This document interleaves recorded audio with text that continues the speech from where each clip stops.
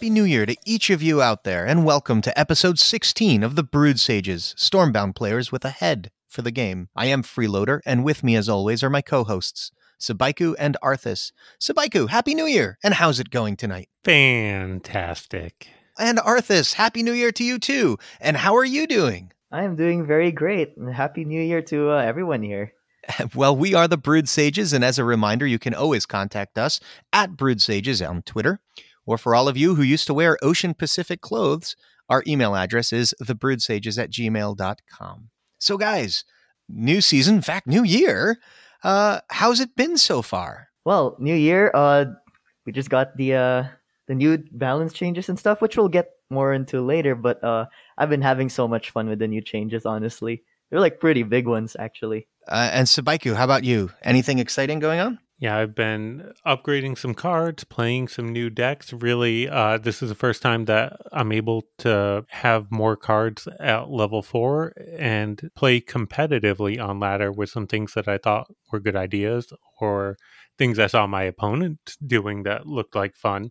So I'm actually really thrilled with the way this year has started. Ooh, that's pretty exciting. I have been working with the Magi to perfect my Ironclad aggro. It's definitely a different sort of style of play for me than Shadowfen aggro, as odd as that sounds. But the deck is working out really well. Huge thanks to him for his help. And part of the reason why it's been a little funky figuring it out is because, well, linked golems started behaving a little differently a couple of days ago, and that brings us into our balance changes. So how are they going? Subaiku, I'll go right back to you first, and then we'll go to Arthis. How do you think the balance changes are going? I got to say, I think that they are fantastic. Linked golems, I have also used a little bit, playing more of a control-ish Mia true shot siege assembly kind of deck. It's still very powerful. I'm still trying to find it. I'm still trying to set it up and play it every chance I get. I do not have any concerns with the power level. I think it's working really well. I have not messed around with the chilled Stone Dames, but I've had it used against me actually to great success when I'm playing that Ironclad deck. For real. Somebody else in the Discord was playing with the new card and definitely got me with it a couple of times just because he was able to, even if the first unit in the column was too strong, he was able to just chip it down and knock out multiple units. And, as I expected, if it even gets one unit, it's worth it. However, it's still not easy to set up, and I don't think it's going to end up being widely used because of that. Now, you say your units were in a column. Does that mean that at the time you were playing some sort of Zuri swarm deck? No, this was with the Ironclad. Okay. With the Ironclad deck, trying to work off of linked golems, fortification, tonic, upgrade point. Yeah, upgrade point makes a lot of like those units fall into a column. Yep. So it was a good counter to that kind of strategy, but because of the difficulty setting it up, like I said, I don't think that you'll see it everywhere. And the mana change is significant. Up from 4 to 5 mana. You can't really discount that. Yeah. And Arthis, how about you? Any of the balance changes that you are playing around with? Oh yeah, my favorite balance changes were the dragon ones. The one with Zuri, and especially the Sunbeam Serpents. I spent, what is it? Because I've been playing dragon decks for quite a while now. By quite a while, I mean like several weeks in a row. Because I finally leveled up my dragons, and they're so much fun. And you guys already heard about like my Drago deck. Also have a video on YouTube for it. But that one's going really well. But it's amazing because now I tried out Shadowfen Dragons for the first time. And my initial like 9 hours of experience on it, I was like, oh my god, Shadowfen Dragons are still a freaking joke. They're absolute trash. That was because I have expectations for them because I've been playing Swarm Dragons and Ironclad Dragons, both of those being really, really strong. And I was like playing it the same way with Shadowfen Dragons. It was just so different and so unreliable.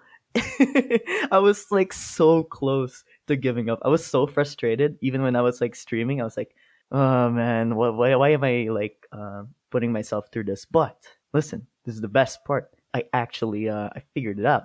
I learned how to balance the deck, how to cycle the decks, and I have a very viable I call it a chunk beam deck. It's basically focused on putting down a lot of really powerful Sunbeam Serpents, and that's with the Spare Dragonling and the Potion of Growth. What? Potion of Growth also being changed. Yeah, Interesting. you'd think, it started off as a meme deck, okay, because you're like, wow, what are you doing Shadow and Dragons with Potion of Growth, right? And Sunbeam Serpents. But I'm actually getting some serious success with it. I also play it with Cordia, because, that's one of the best Shadow and Dragons. Oh yeah. It's working out so well, and I'm like so proud. I was so close to giving up, and I've just been playing it every single times. Basically since the update landed, and I'm having so much fun. I'm gonna be showcasing it on YouTube too. Ooh, I can't wait to see that. All right, pretty cool. So, so we've had a Chilled Stone Dames sighting. That's pretty exciting.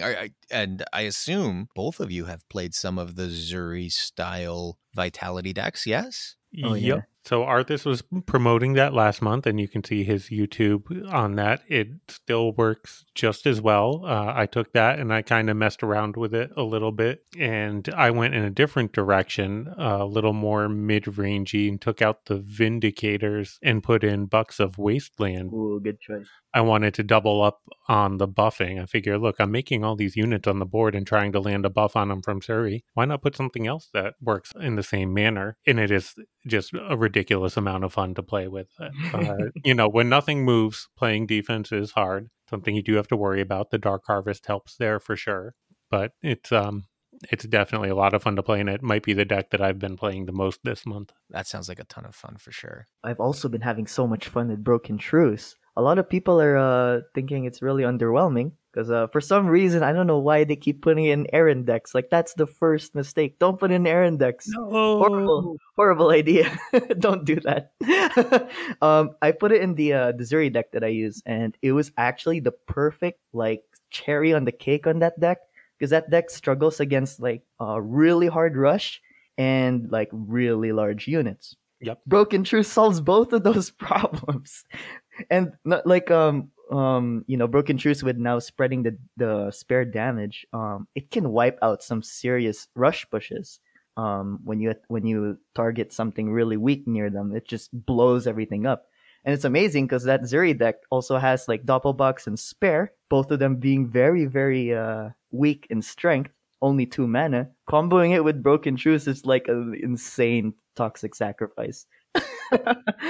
It's amazing. So what about the there were also some quality of life improvements. How are we liking the new scroll bar? It just makes it so much easier to flip through and get to where you're going. I would like maybe some sort of visual indicator other than just a page number, because it's hard to know, am I landing in the 4 mana page, the 5 mana page? But that's my only small complaint about it. I think it's working great. And there's a bunch of other little quality of life changes that we haven't even talked about. They've been slowly adding a bunch of animations, just like when you look at the tomes in the shop, they gleam, they glitter. I know, they look cool now. There's a bunch of, for lack of a better word, there's a bunch of polish now in the game that just makes it just visually a lot more appealing and makes it look a little more refined, and I like that quite a bit. Yeah, I have to say, I've been playing almost exclusively on my phone over the holidays because, family and stuff. I don't really have time to set up my laptop. But I set up my laptop yesterday, I think, for the first time in a while. And the snow animation just on the home screen right? was so nice. And it's so silly for me to be so stoked about it. But at the same time, I opened it and I was like, whoa, this is cool. I 100% agree that the scroll bar at the bottom should tell you either your mana that you're on or the level if you're sorting by levels, so that you have some better indicator other than page number. Because I don't really memorize the page number that certain cards are on. That's just not me. Yeah, it makes it a bit annoying that it doesn't render the page as you're scrolling, but I know that might be a bit difficult to implement so quickly based on the way the pages are programmed already. But another complaint I have, and this isn't that big, but everyone's we're talking about the scroll bar being very convenient, but I really wish they had it when you're actually building a deck. That's when I need it, not when I'm looking through Oh, my that's so collection. true. Yeah, It's a great, true too. great point. Yeah, it would be really nice then for sure. It's like, all right, I'm building all this cheap stuff, and then I just need Cordio. Where? Oh, flip. Yeah. So that's our lead in for today. The next segment we're going to talk about is news, and there's actually quite a bit of news for considering it's only been a couple of days in the new year. First and foremost, ownership of the game has formally passed now from Paladin Studios to Sheepyard. Sheepyard now owns it 100%, purchased it from Paladin. Guys, what do you think? Arthis, what do you think this impact's going to be? I think this is great because now they can really have full access to like every single resource or anything else that involves the game and really take it into like the next level, right? And I mean, especially if they make such a big purchase as of like buying the rights to a game, right? That makes them really want to keep investing in the game. I mean, you want to make sure your investment is good, right?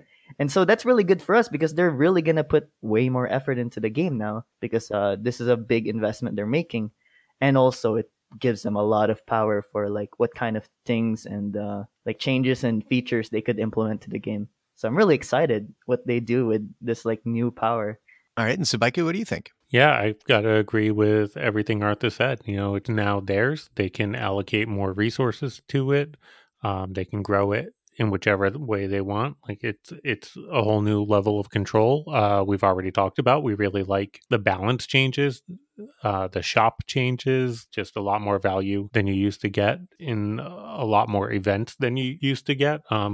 They've really been heavily involved in making these improvements to the game. I'm happy to see that now it's their baby and they can grow it in whichever way they think is reasonable, because so far their judgment seems to have been pretty good. Yeah, we have no actual insight whatsoever as to the sort of the health of the game and the growth of the game, right? It just in general, we're outsiders. Nobody seems to really know aside from obviously people at Sheepyard and Paladin. My initial reaction to this was, well, the game's growing. Because if I have, just on paper, if I have an agreement with Subaiku where I'm doing something, I've taken over something that he used to do and we profit share my work. If that is working out for everybody's benefit, fine, great, we hold steady. If it's not doing so well and I'm making less money every month, maybe I cancel the agreement. But the only time I look to actually buying it out from Subaiku is in a situation where it's getting bigger and better and I want more of it, right? Like it speaks to how, in theory at least, we don't know, but in theory it speaks to how excited Sheepyard is about the game, about the future of it, that they want to own it completely because they see it skyrocketing. And I'm very excited about that. Subaiku, you touched on something real quick that maybe we should have mentioned in the quality of life improvements, but as it is kind of news as well for January, we'll discuss it right here, and that is that the promotions, the economy of the game is changing. There are now new gifts that you get every day for just logging in. And if you want to pay up front for a premium experience for the game for the month, you can get super gifts. Now, I don't know about you, but I paid for it because they're fantastic. But what do you think about this? It's a great value. If you're looking to put some money into the game, I would definitely recommend doing it this way. For me, I like that it's a nice all-around little bit of everything. You get some cards, you get some coins, you get some rubies, you get some fusion stones, and it's not a staggering amount of any of those, but it's enough to help you grow your collection just a little bit faster. So I will likely keep investing in it also, as long as they keep running it and as long as I feel like I need the additional resources, which, to be fair, is kind of always. Yeah, this game is now, as far as I'm concerned, baseline a $60 a year habit for me because I will do the same. Arthis, what do you think? Rookie numbers.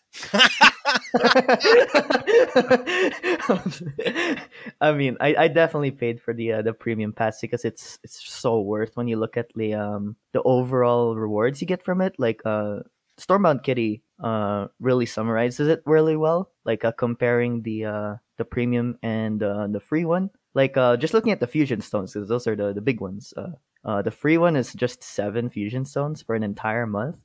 Sure. I mean, pretty nice that it's free, right? But with the premium pass, that's 21 extra fusion stones. And I mean the price now for the premium pass is like much cheaper than the one during the advent calendar. Yep, you do get less for it, but you get more than half of what it was last month. It's even a better value than it was last month. Mm-hmm. I want to touch on something that you said there, though, Arthis, which is the free tier still gives you stuff. It still gives you additional resources. It's still nice that you can just log into the game that you're playing anyway and get some free stuff and feel like you are appreciated and not that you're forced to pay to unlock rewards. If you choose to pay, you get additional rewards, but you get lesser quantity, but all the same stuff. Yeah, of course. I don't want to give the wrong message that this is like underwhelming or anything. That is very far from true. But I'm just saying it's really tempting to actually invest in the game now because of that. Yeah, there's just something really nice about getting to open up the game every day, which I want to do anyway, but being rewarded for doing so, right? Like there's just some sort of, hey, we recognize that this game needs me as much as it needs you kind of a thing, right? Because the game at the end of the day requires people playing it for us to be able to queue into an opponent on ladder, right? So there's just something just sort of mutually beneficial about all of us kind of celebrating, hey, you opened up the game today. Thanks. We all kind of need you. Jump on ladder if you can. If you can't, that's cool. Just build up your library till you feel confident to do it. But thanks for stopping by. Thanks for being part of this. I love it. It just, I don't know. It feels right to me, and I like that's the direction they're taking it. Moving on from the ownership information and our new sort of daily rewards, the tournament's still going on, right? We thought it was going to end by the end of the year. No, that was group play that ended by the end of the year. Gotcha. And how did that work out? Subaiku, how'd you do in group play? I went undefeated in my group, and I made it out of group play, which was fantastic. It was a nice little bit of validation. I had never been in a tournament before. I had never really played equals for any period of time other than like a game or two. So it was nice to do something different. Once I got out of group play and faced against one of the better players in Helios, I promptly got completely destroyed and lost 0-2, and now I am eliminated. So that was a little bit of a reality check. After feeling so good in group play, to get stomped so badly right afterward was a healthy experience for my ego. That's how I'll say it. But it was a lot of fun. And Arthis, how's it going with you? Yeah, actually watched. I've spectated that match between Subaiku and Helios. Helios, by the way, one of the top equals players out there. So I mean, you still put up one heck of a fight. Those are long games, Subaiku. Helios just pulled off some serious outplays though. But for me, the group stage was very like quiet. That's not the case for like most tournaments. It's not this bad, but this is just one of those times. Easily, I got out of the group stage. I had to fight also Dirk in the knockout stages in the top 16. And Dirk, by the way, is like up there in the equals rankings, either first or second place. But yeah, I took one game from him, but he took the rest of them from me. So I also got eliminated. Very big sad for the Brewed Sages representatives. Not our best showing. That's okay. We made it out of pool play, and everybody had fun involved, right? Oh yeah, definitely very fun. Perfect. So that's still going on. We'll keep an eye on it, and as soon as we have more news to tell everybody about the semifinals and finals, we will do so. The next thing, a new kind of, I don't know what you want to call it, a play style or just sort of a thing to do. Speed runs. Arthis, what is a Stormbound speed run? Yeah, so the community is starting to find some kind of excitement for speedrunning Stormbound, and people are probably wondering, like, how could you speedrun Stormbound? Like, where does it start? Where does it end? Right? Reckless Rush, very good guy that we interviewed a couple episodes ago, I think. Oh no, was it the previous one? It was last episode. I count the episodes by weeks. I know we skipped one. Right. Yeah, Reckless. He's at first he did an unofficial speedrun to Silver 5. He streamed this as well, so a lot of viewers were watching him and cheering him on. And the Mad Lad actually got to Silver 5 with a completely fresh account in just under 2 hours, like 1 or 2 minutes under 2 hours. That's pretty ridiculous if you ask me. Further on from that, a couple days ago, Reckless and Helios, they decided to speedrun with fresh accounts again, fresh new accounts, to go all the way from starter to bronze 5. And that was quite a wild race, honestly. Both of them had very interesting plans to go about it. Reckless, he decided to complete I don't remember if complete, but he played a significant amount of the Swarm campaign to get his, Reckless Rush cards.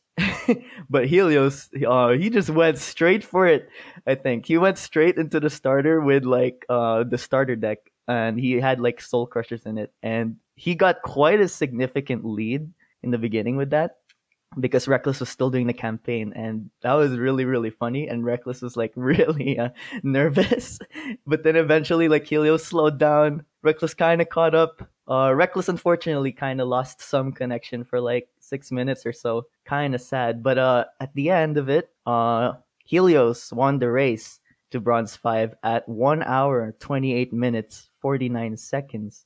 Reckless came in second with just about 12 minutes after that. So it was pretty exciting to watch, but it's really cool. I think Reckless is trying to make these speedruns actually official in speedrun.com, I believe. Don't remember the full details, but people are finding some appeal in this. Some people want to try it out. Yeah, I think sometime this year, and I haven't had the chance to talk to my fellow Brewed Sages about this yet, so I'm pitching it to you guys right now. What do you guys think about us doing a Brewed Sages speed run for charity? For charity? Yeah. Basically, just try to do a speed run, like a 2-hour kind of speed run at some point this year, and we try to get people to sponsor us to be the fastest sort of a thing for a charity. I don't know when we'd be able to do it, but I just feel like kind of one of the next things that would be great for the Brewed Sages to do this year is maybe try to do a fundraiser at some point for a charity. And the speed run just seems like the perfect way to do that. It just seems like a really fun and interactive, and our sponsors can come into Discord and cheer us on, kind of a thing. It just seems like it'd be a real fun thing. I don't know how we'd be able to do it. We all have to do it simultaneously to really make it exciting. So we have to find a Friday night or something where none of us are doing anything. Well, how exciting is that going to be to watch when we're all just playing Shadowfen? I'll actually be going Ironclad. Thank you very much. Trying to get that Embers and then just poke. There you go. Level 1 Embers. I love it. Going for it. All right. So with that, it was a long opening, but there's a lot of news going on, so pretty fun. We wanted to dedicate some time today for you listeners out there who have decided that part of your, new year, new you, if your goals for 2021 include being better at Stormbound, we want to continue our series in discussing sort of second level or even third level tactics and strategies to make you the best player possible. Now, this conversation was actually inspired by a game I had against Evil Deck, believe it or not, yesterday. The game was weird because I was playing that very aggressive Ironclad deck I've been playing, and he was playing a Winter Pack deck, which at first I had no read on. But just my initial reaction was, well, Winter Pack normally outvalues Ironclad, so I'm the beatdown, right? And we've talked about this before, guys, when we were talking about archetypes, is that in every matchup, there's usually a beatdown and a control deck. There's, whether or not you're playing a control deck, if you're not as aggressive as your opponent's deck is, you have to play a controlling style to try to win because you can't outrace the more aggressive deck. So I made the identification right away that I must be the beatdown in this because I'm the aggressive Ironclad deck. Also, my deck tops out with Windmakers at 4. There's no way I can play defense. But I opened with a hand, guys, that was literally Unstable, Hysteria, Windmakers, and Destructobots on going first. And so, or sorry, not Destructobots, Recruits. So I had to play Recruits and nothing else into his opener, which was 2/2 drops. And it started snowballing from there because he got into the, that crazy Icicle Burst Yavanna style turn, and things were going really bad for me. I recognized early on, because of those poor hands for me and great hands for him, that I needed to play control for a little bit of time, right? And this is kind of what made me, it popped in my head that, gosh, we should have a conversation about this, because there are times where even though you're the aggro deck, maybe you're in a rush versus rush mirror, or a control versus control mirror, right? One of the two of you has to play aggressively. You can't both just sit back and try to control each other. And so identifying sometimes the moment that you have to play the wrong style for your deck in order to win is, I think, one of those next level keys to being a top level player. Subaiku, we've saw a lot of this back in Hearthstone in mirror matches, where you kind of had to identify because which one of you went first, like in a tempo rogue matchup or something, right? There was indicators to tell you when you had to play the wrong style. What do you think? Yeah, I think you hit the nail on the head with your first indication, which is who goes first. Now, you do have extra mana when you go second. You start with 4 instead of 3, and that might actually be an advantage for some decks. But in general, if you're playing a rush mirror, whoever goes first is going to have an advantage. And the second you alluded to earlier, the draw of your hand. If you just whiff on your draw and your opening hand is 6/5 4/4 mana, you don't even have anything you can play for 3, you can't take advantage of the opportunity that you have going first. And you might need to stop and think, okay, I have to be more conservative. I have to try to stave off their aggression and come back down the road rather than, hit the gas and go hard right out of the gates like I want to. So, Arthis, I got really lucky in my game, because on turn 5 mana for me, I managed to clear his front and push him back. He had 1 unit near his baseline.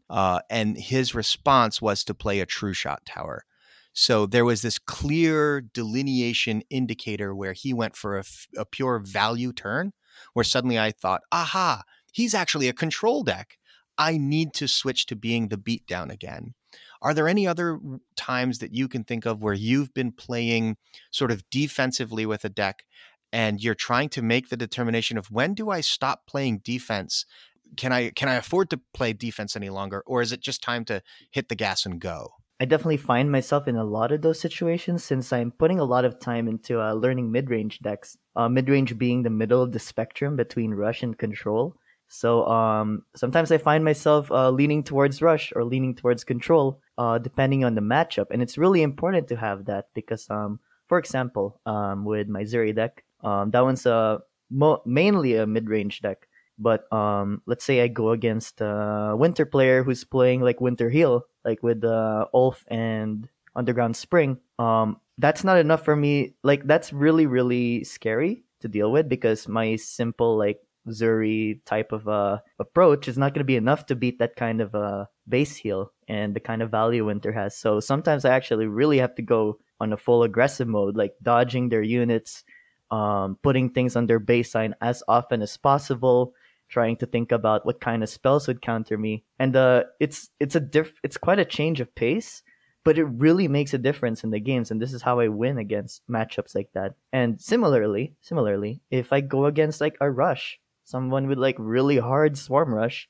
I need to start playing more control. I need to start blocking my second row with something like Edric or my Doppelbox, and then setting up for next turn harvests, which are usually not what you want to do with a deck like the Zuri deck. You want to be able to play a unit and then Dark Harvest, but sometimes when you're forced to play control, you want to set up your units in a way where even if you only play Dark Harvest, it's enough to give you a lot of value.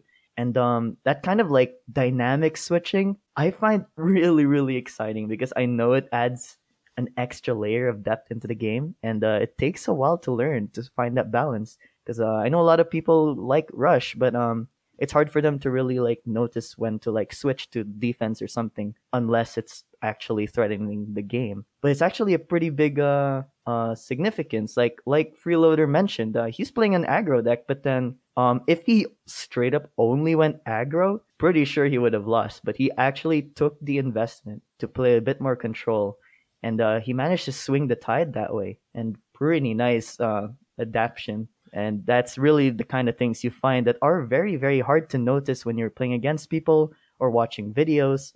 But these are the kind of things we want to highlight in the depth of the Stormbound game and strategy. And this is what makes the game really, really exciting. It really does. And like I said, I got lucky in mine because there were clear delineations, and after seeing enough of the cards, I knew exactly what I was going up against. To Arthis' point, if I just pushed, if I went around the 2 units that he played up front and tried to go aggressive, he did have Frost Hexers. He did have the 6 mana free spell. Help me out here real quick. 5 mana Moment's Peace. Moment's Peace, thank you. I was going to get delayed, and I was going to give up a lot of damage to my face. Worse than that, once he set up the True Shot Tower, there was no way, if I had to start playing defense, there was no way I was going to be able to win from that point, right? I had to clear first and then become the aggressor. Seeing that Giovanna turn, I knew that I was going to get outvalued late game. I had to win before that got there. There are times where you're playing in a matchup and it's not as obvious what your opponent is doing, or even a situation where it's a nearly identical matchup. Like for example, Subaiku, I'll throw this out there. If you're playing that Zuri Swarm deck and you play into a Zuri Swarm deck, how do you make a determination on whether to try to be the aggressor or the beatdown? Like, how do you play that in a way to give yourself the maximum advantage to win? Great question, because I had a match just yesterday or the day before against a guy on the Discord, King Kron, but it was a fantastic game, and I went second, which I think is an advantage with the Zuri deck, because if you get your Zuri off first, you have just more on the board than they can deal with, and they feel like they have to play defense as opposed to ignore it and play their own Zuri. What really worked for me in that game was that I denied him good Zuri value. I could see that he was trying to set up his units in a column, and one change that I made, Arthis, that you don't have in your deck is I took out the Dreadful Keepers and put in Brothers in Arms.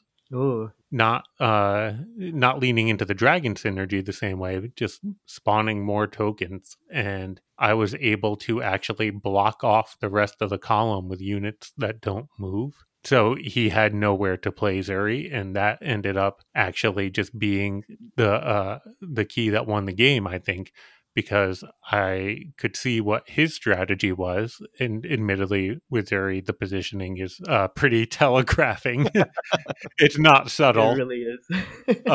But I could see what he was trying to do, and I had the tool in my deck to stop it, and that let me play mine first. Now, all of a sudden, to your point, Freeloader, I realized, if I'm playing mine first, that makes me the aggressor. So let's go. Let's get down these buffs. Let's put overwhelming strength on the board. And then if he tries to go around it, I can put something like Bucks in the way. And now all of a sudden, that's lethal pressure at his baseline. He has to respond to it. It's not always so clear cut in playing a deck that is flexible. I mean, that's one of the things that we've talked about with our Shadowfen Rush deck that we like so much, right? Shadowfen has tools like Witches and Toxic Sacrifice that can be used offensively or defensively. If you get behind, you can play it. If you start poorly, you can play it in such a way that you deal with the opponent's pressure and continue to advance your front and build your board. Playing decks that are flexible, I hate to go back to deck building, but it's a really significant part of it. Recognize what the weaknesses are of the deck, and then kind of realize, do I want to shore that up, or do I want to just play into the strengths of the deck even harder and accept that there are some times I'm going to get behind and I just can't turn it around and win?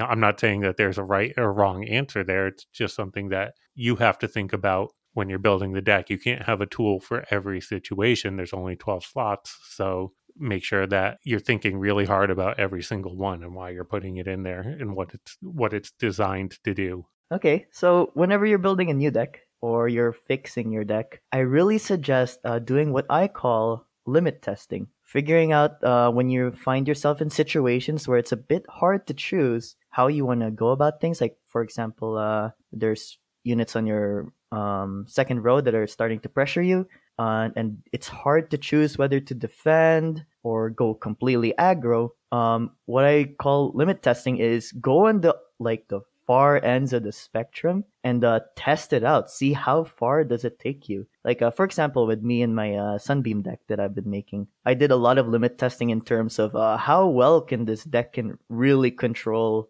and clear the board. And I really tried to embrace the control side of the spectrum of the playstyle, and seeing how strong it really puts me through. Noticing that sometimes it does make you lose a decent amount of games, but it's not a full loss because you're getting a lot of information from them. Like with me, I realized that with my Sunbeam deck, it was really hard to play some really good control. So after I realized that and evaluated that, now in the next step of limit testing, let's go on the other side of the spectrum. Let's see how far Rush can go. And then when I did that with the same deck, no changes in cards by the way, but just changing the way your playstyle is and the way your priorities are set, it actually shifts some of those blurry decision making that you were used to seeing, and it makes it clear what you want to do when you go to those ends of the spectrum.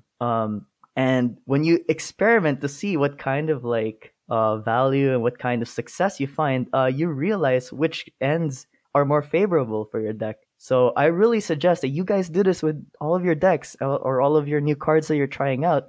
Do this kind of limit testing. Do the different ways you can play the card defensively, offensively, greedy, or conservative. Try those different perspectives and play styles, and just see how far each of those take you. And then you'll realize which one's more favorable. All right, excellent. And moving on from there, we're actually introducing a new topic that we're going to try to do weekly. I'm actually very excited about it because I pitched this to Subaiku when we got started with this, and he was less than enthusiastic. But now that we have Arthis, we outvoted him 2-1. So I demand a recount. That's a very slim margin of victory. It's true, it is. So our new topic every week, we're going to talk about a card in the game. Not necessarily one that's dominating, not necessarily one that doesn't exist in the meta. Just we're going to pick a card. And this week, guys, we're going to discuss Joust champions. And to be fair, I was against this idea, so I picked what I could think of as maybe one of the worst cards in the game to talk about. But we're going with it because I thought it would be great. So for those of you who don't know, Joust champions are a 2 movement, so they're a runner, 8 mana, so it's a wonderfully expensive runner. And for that 8 mana, you get 3, 4, 5, 6, or 7, depending upon the level health.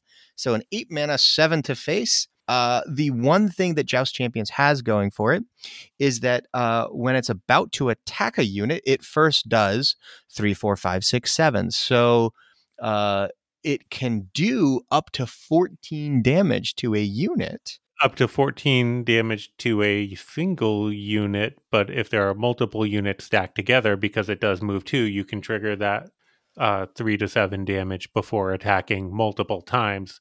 So in theory, you could get up to 21 points of damage out of your Joust champions at level 5. So this one's a bit interesting, right? I mean, it's very, very expensive, but to get its full value, you want to try your best to trigger it multiple times. Because 8 mana, 14 value, 14 strength is kind of underwhelming for something that's 8 mana, right? I don't know. It's kind of weird because it only has 7 HP at max level. 3 at level 1. For something so expensive, you can't even use it as a heavy runner. This is just as strong as something like not Cabin. Blue Sail, right? Blue Sail, yeah, Blue Sail, or the Agents in Charge. And Agents even has 3 speed.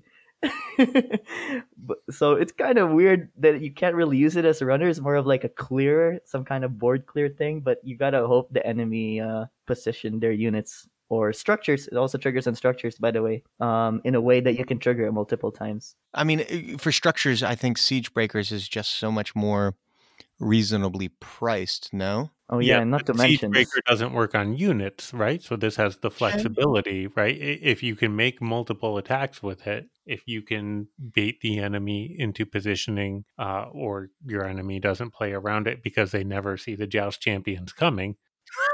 Who does? Then you can definitely get a lot of value when you're using it to clear. But to Arthis's point, it's ideally a defensive tool. It's not something that you're playing really offensively, because offensively it's pretty underwhelming for 8 mana. Yeah, but I mean, wouldn't Twilight Prowlers just be a more generally useful defensive tool in the same vein? Yeah, there are a lot of different other choices that do some of its features and strengths, but just better. Like this one seems to have a lot of like flexibility, but not really good at any of them.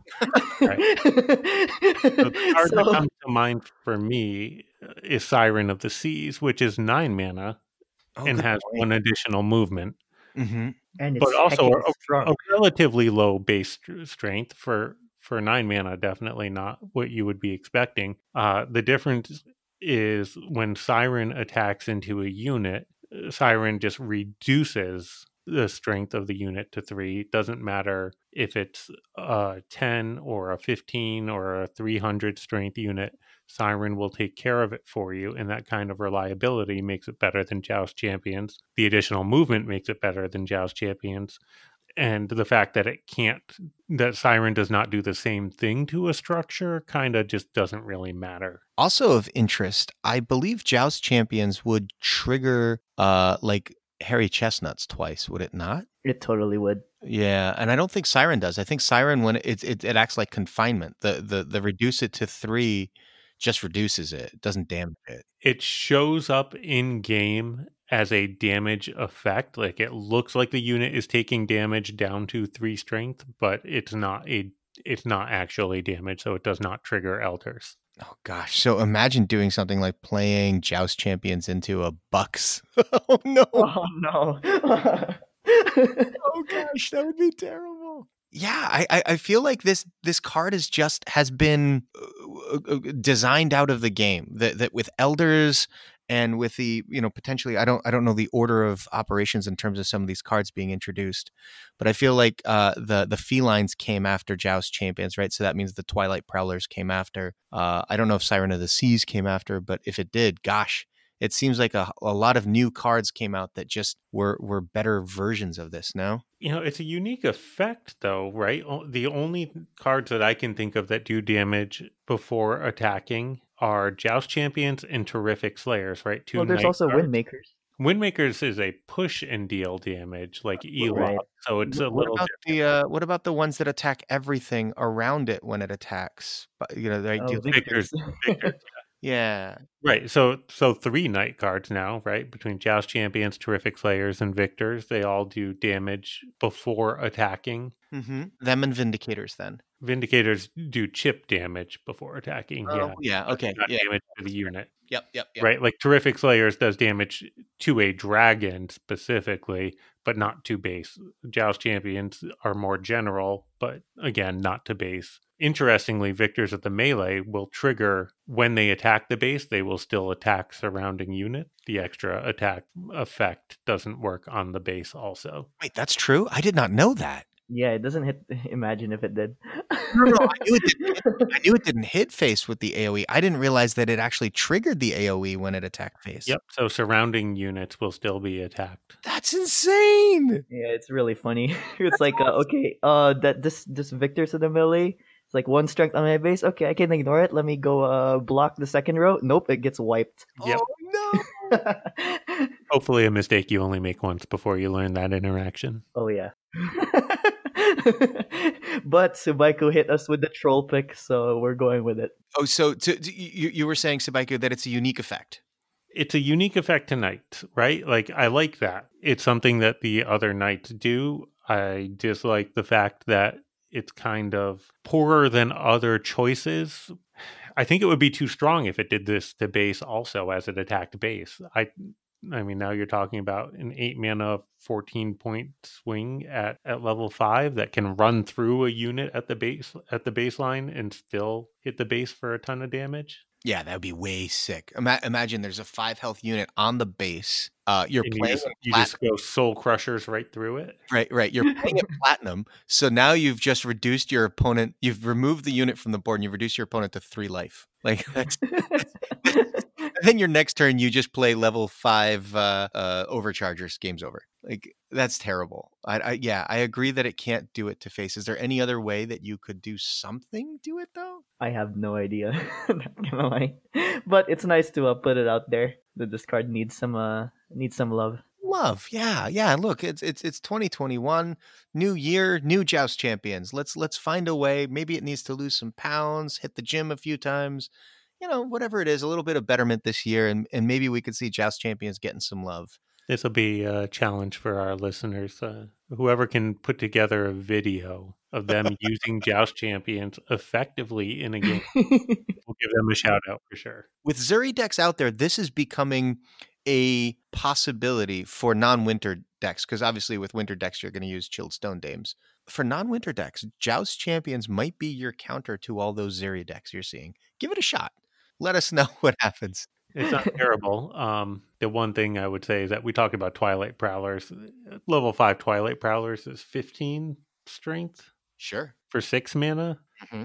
It's a lot easier to get a common up to level 5. Oh, yeah. It's probably going to be just as effective. Oh, easily just as effective, but less funny. Less dominance asserted. So,